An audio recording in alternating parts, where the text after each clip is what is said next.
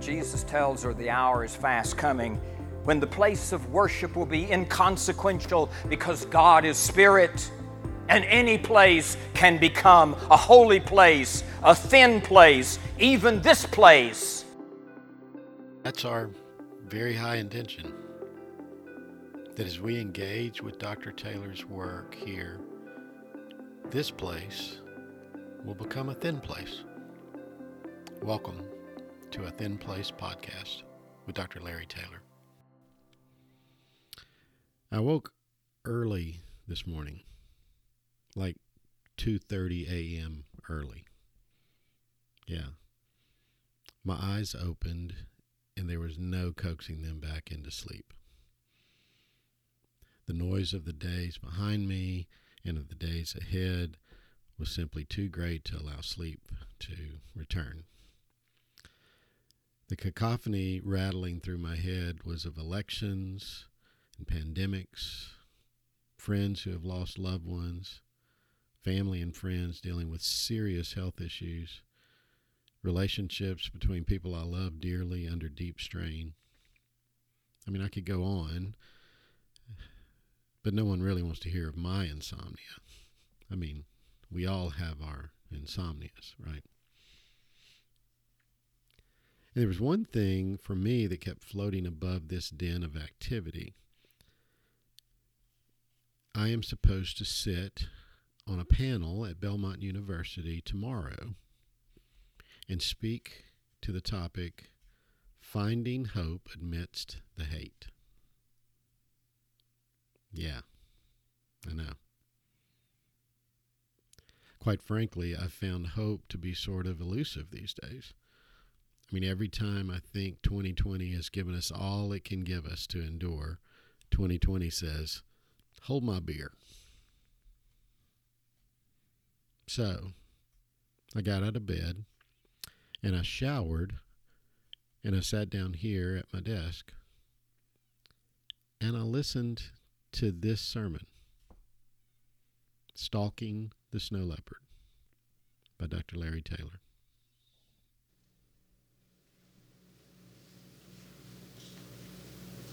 This morning we're joined by two Old Testament prophets who seem to have very different messages for us. First, the prophet Isaiah.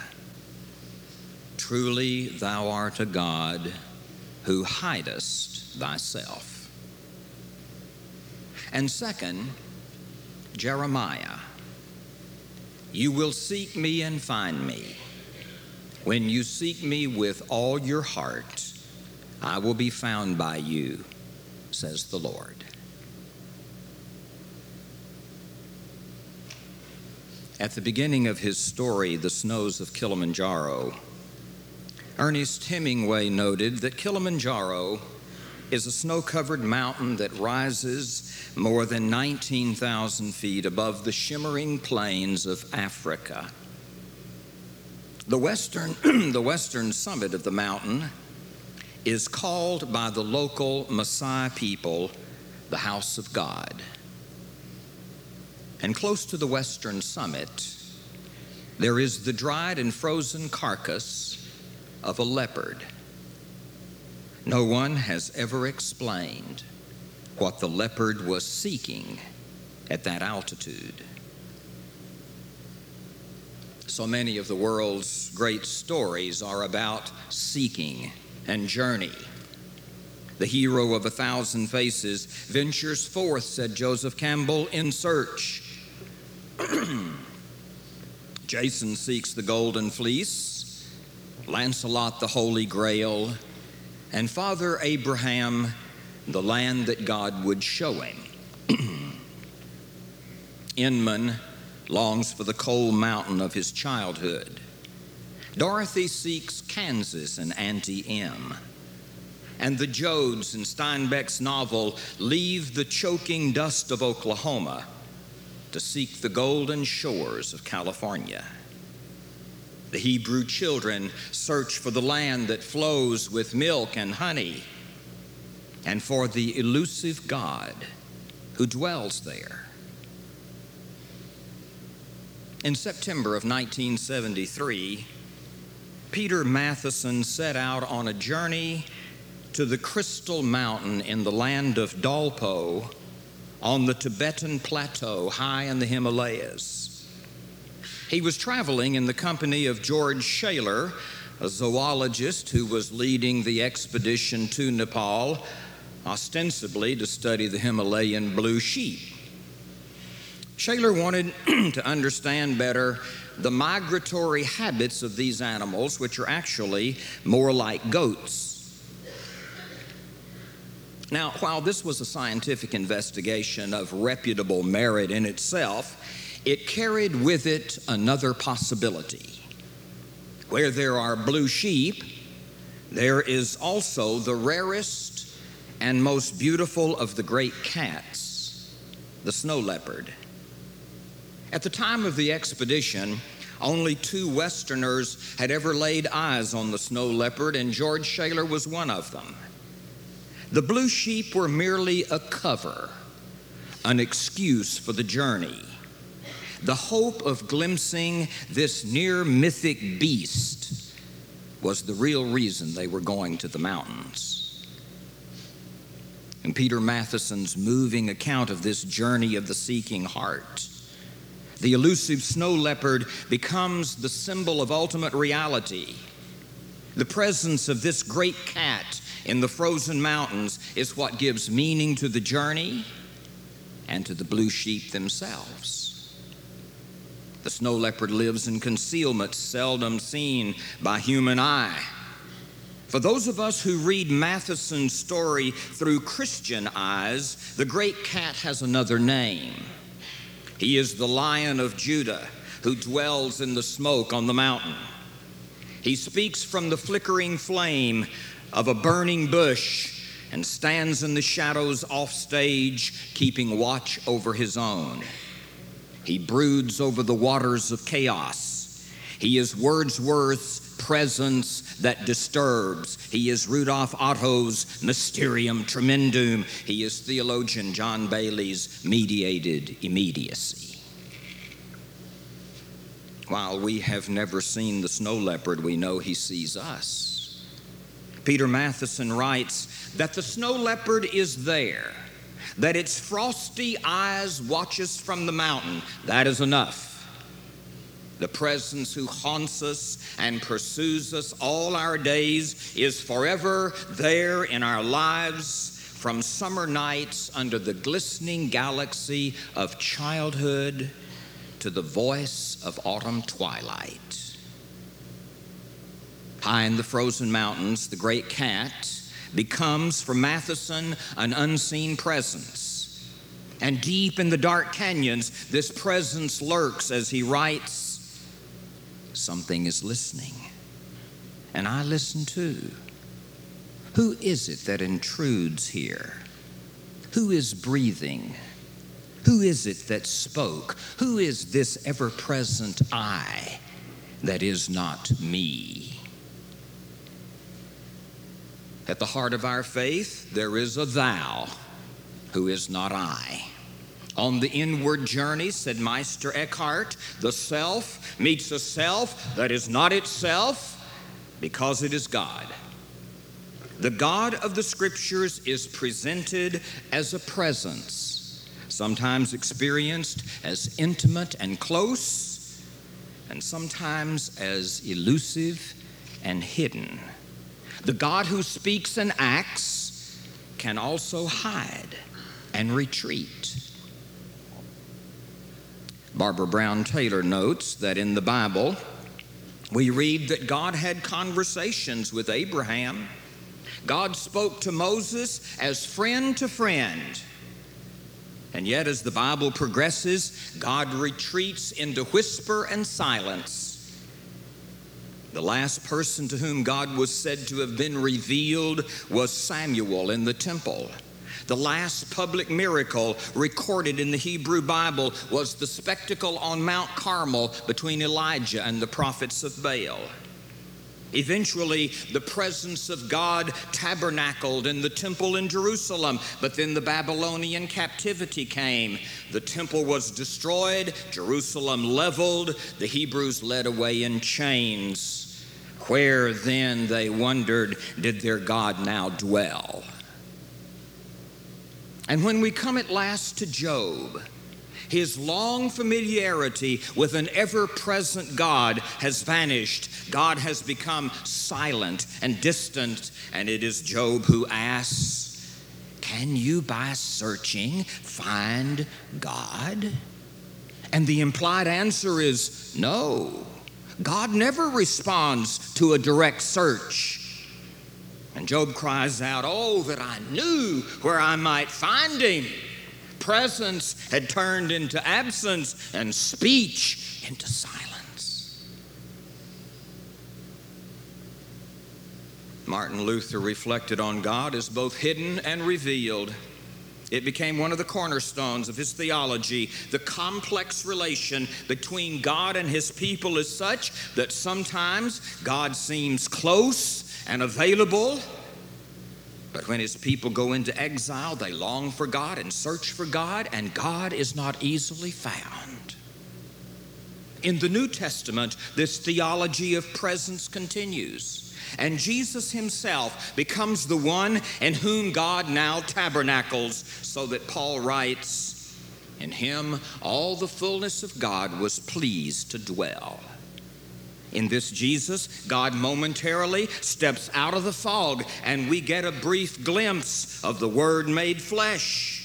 And yet, said Luther, in the cross, the divine presence again goes into eclipse, and at no point is God more revealed and yet more hidden than in the cross. So the great elusive cat of the frozen mountains takes its place as one of the symbols of the presence that sees but is not seen. The hidden snow leopard whose presence is felt even when no eye can gaze upon it. Blaise Pascal wrote, "A religion which does not affirm that God is hidden is not true."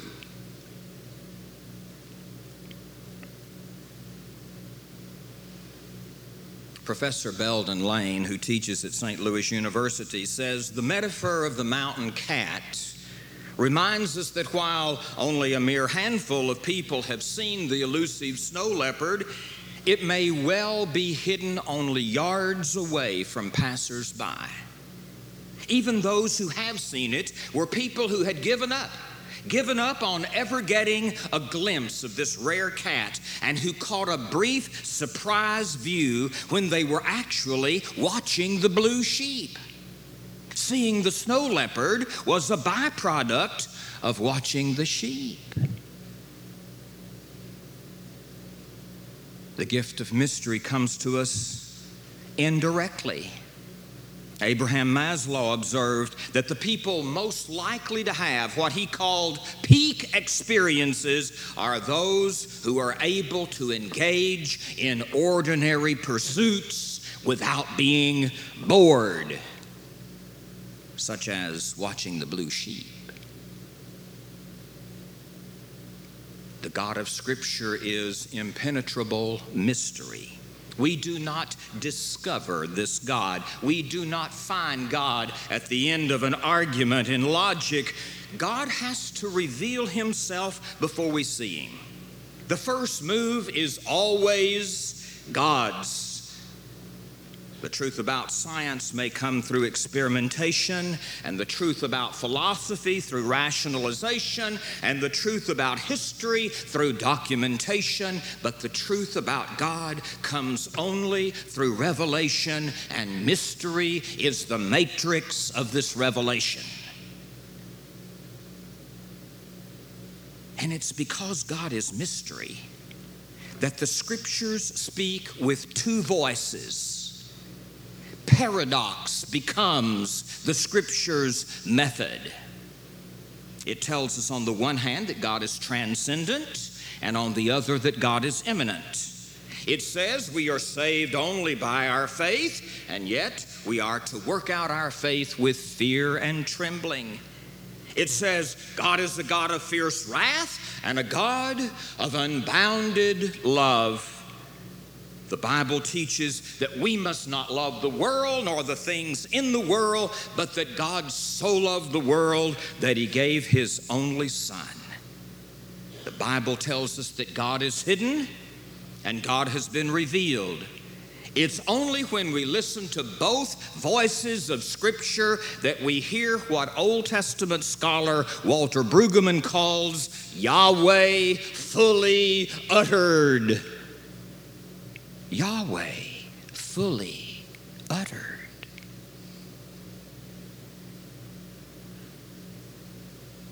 Which returns us to our two prophets, our two texts for the morning.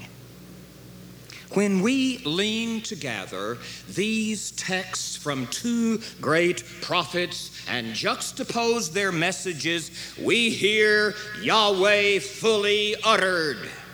On the one hand, Isaiah, truly, thou art a God who hidest thyself. And on the other, Jeremiah, you will seek me and find me. When you seek me with all your heart, I will be found by you, says the Lord.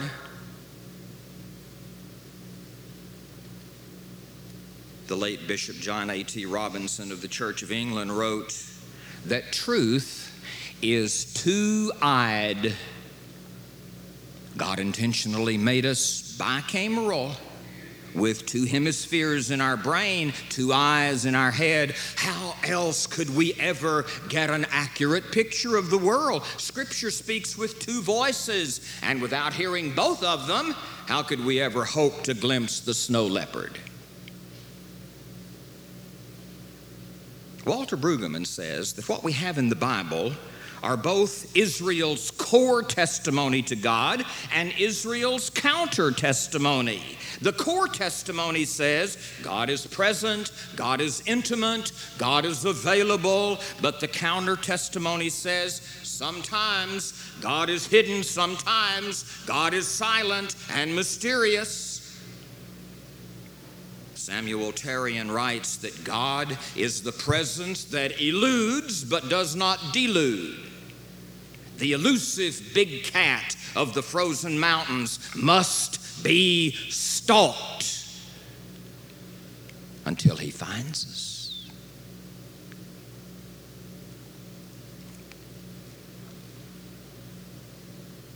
The artists are those chosen by God to pull back the veil so the rest of us can see. Seeing a transcendent dimension in a secular story or situation is where the Christian artist can help us. Our basic task as Christians is to stalk the snow leopard, but we need help. There is a great sacramental mystery to the world, says Belden Lane, where everything is a mask of something else. The artists help us remove the mask. They help mediate to us the immediacy of God's presence by focusing our attention on the mundane and the ordinary, by calling us to notice the blue sheep. The artists open up for us the possibility of a glimpse of the snow leopard. Otherwise, the great cat is hidden in the landscape, creviced in some rock, blended into the terrain, there in the shadows, off stage of our direct sight. God stands watching over his own, the snow leopard that reigns at the center of our imagination.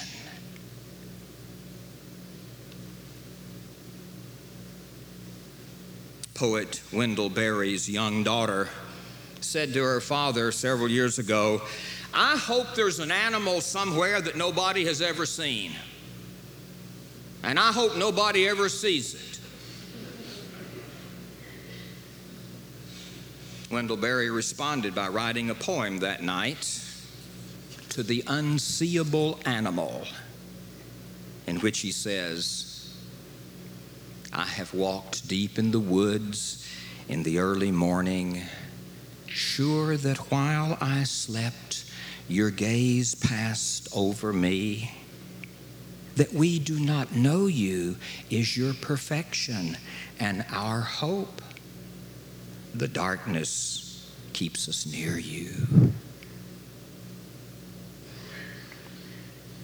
The Christian artists are called by God to be eyes to our blindness and ears to our deafness. They are summoned to climb where others do not go and to look directly into the sun. They are called to descend into the darkness to hear the breathing presence that lurks there unthreateningly. They are the careful eyes that gaze upon the blue sheep, ever alert for a brief glimpse of the snow leopard.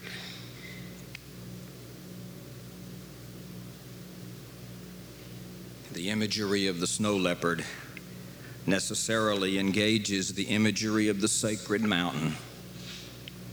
Peter Matheson's experience with the unseen presence of the great cat is set in his journey to the Crystal Mountain deep in the Himalayas. Mountains have numinous qualities for some people. Belden Lane says, mountain spirituality witnesses to that which seems irresponsible to people on the plains. Thomas Merton, the 20th century mystic, said, there is another side of every mountain, the side that has never been turned into postcards. That is the only side worth seeing. And that is the side where the snow leopard wanders in search of something still unfound near the western summit, the house of God. Peter Matheson understands the significance of the holy mountain where lurks the great cat. And he writes movingly, the power of such a mountain is so great and yet so subtle that without compulsion, people are drawn to it from near and far, and they will undergo untold hardships and privations in their inexplicable urge to approach and to worship the center of this sacred power.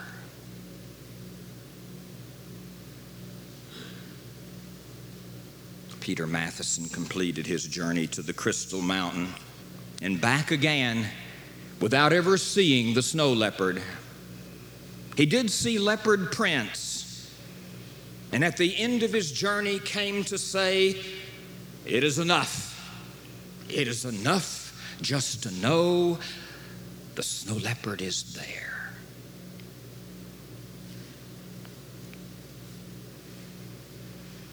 I first met Professor Belden Lane nearly 20 years ago when he spoke one Sunday evening to a gathering at First Presbyterian Church here downtown when they used to meet just around the corner from us.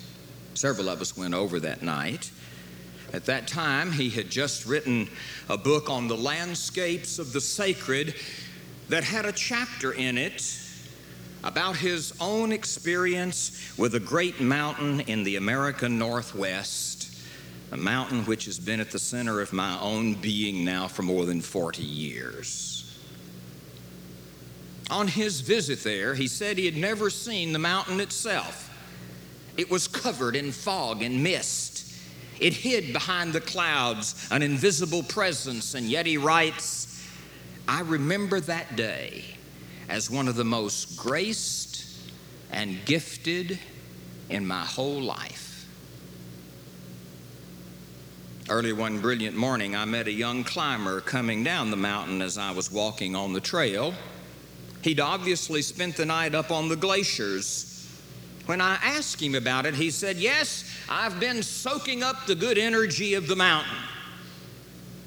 He continued his descent with the jaunty gait of a 20-something, and I wondered to myself whether he knew the name of that good energy.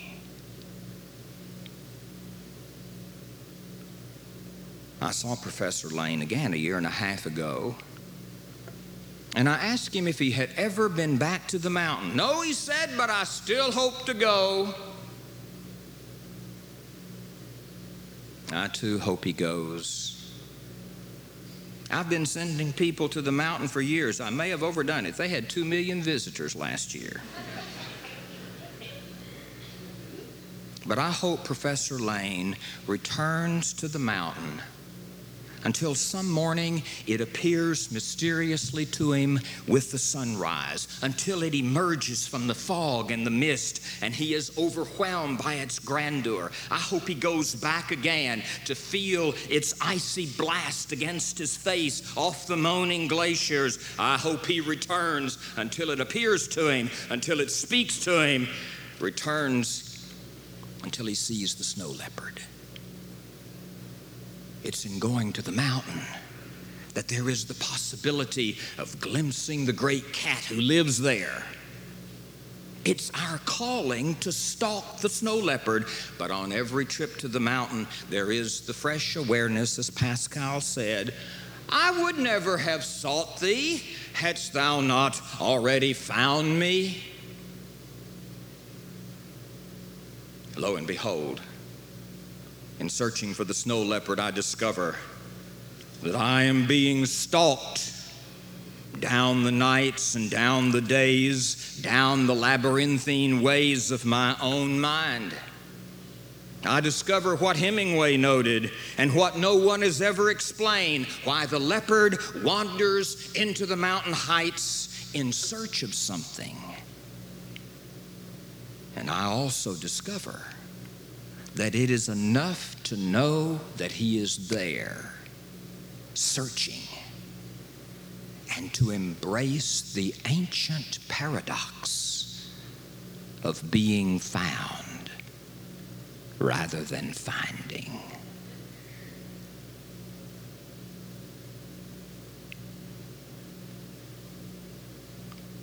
Shall we pray?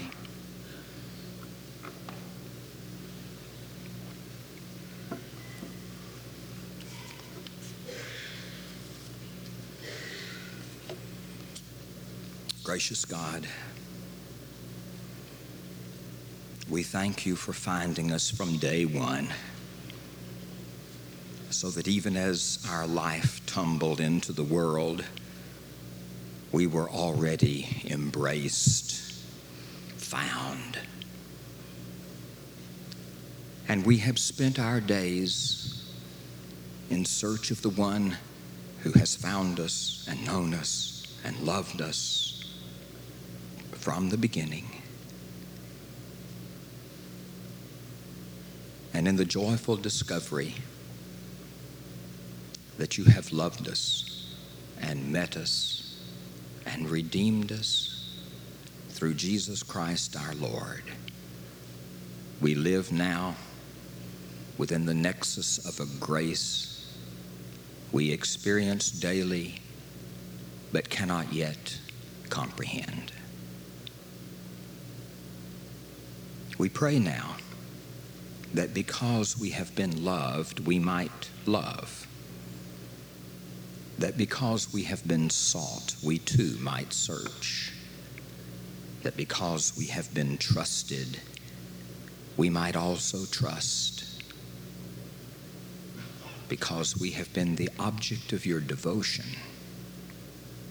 let us give ourselves to one another in devotion and service for his sake, in his name. Amen.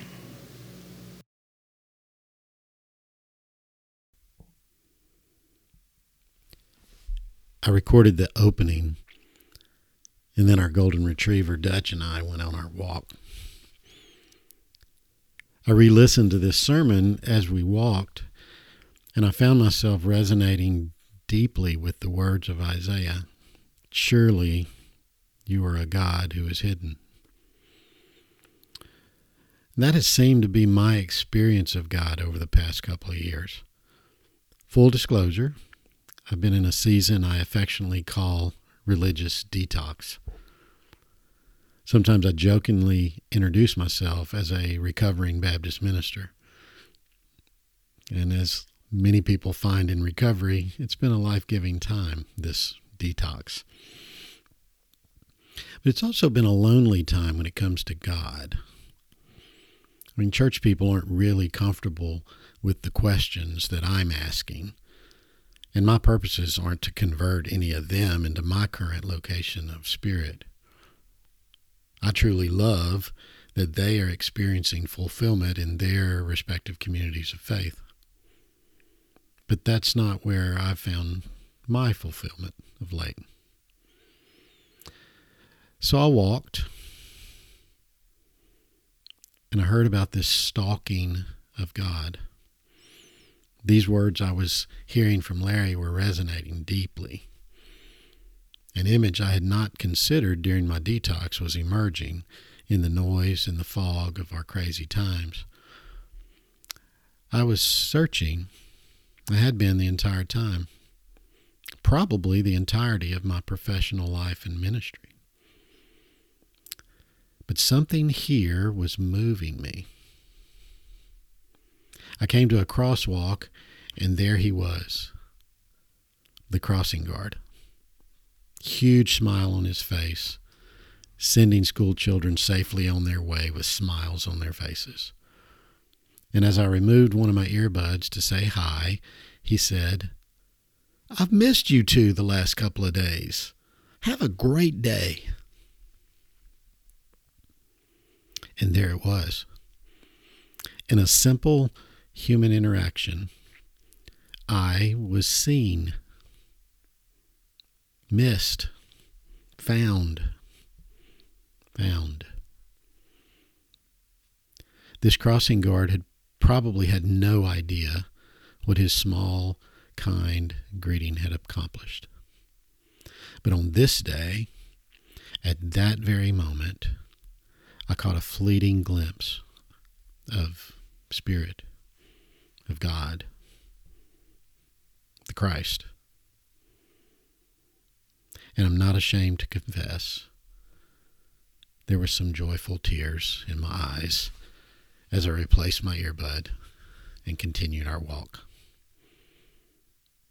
It's a wonderful thing to be found. So, as Larry prayed, because we have been loved, we might love. And because we have been sought, we too might search. And because we have been trusted, we might also trust. Because we have been the object of God's devotion. And let us give ourselves to one another in devotion and service. I hope you've all enjoyed this edition of a Thin Place podcast. Please, if you have any suggestions or comments or ideas, send them to thinplacepodcast@gmail.com. It's available to stream on Podbean, Apple Podcasts, Google Podcasts, Spotify, and Amazon. Please rate and review the podcast on your platform of choice and share it with your social media platforms. I would love for more people to discover the treasures of these sermons. As always, special thanks to Larry and Linda Taylor for allowing us to rediscover these sermons in this way on A Thin Place with Dr. Larry Taylor. And until next time, grace and peace.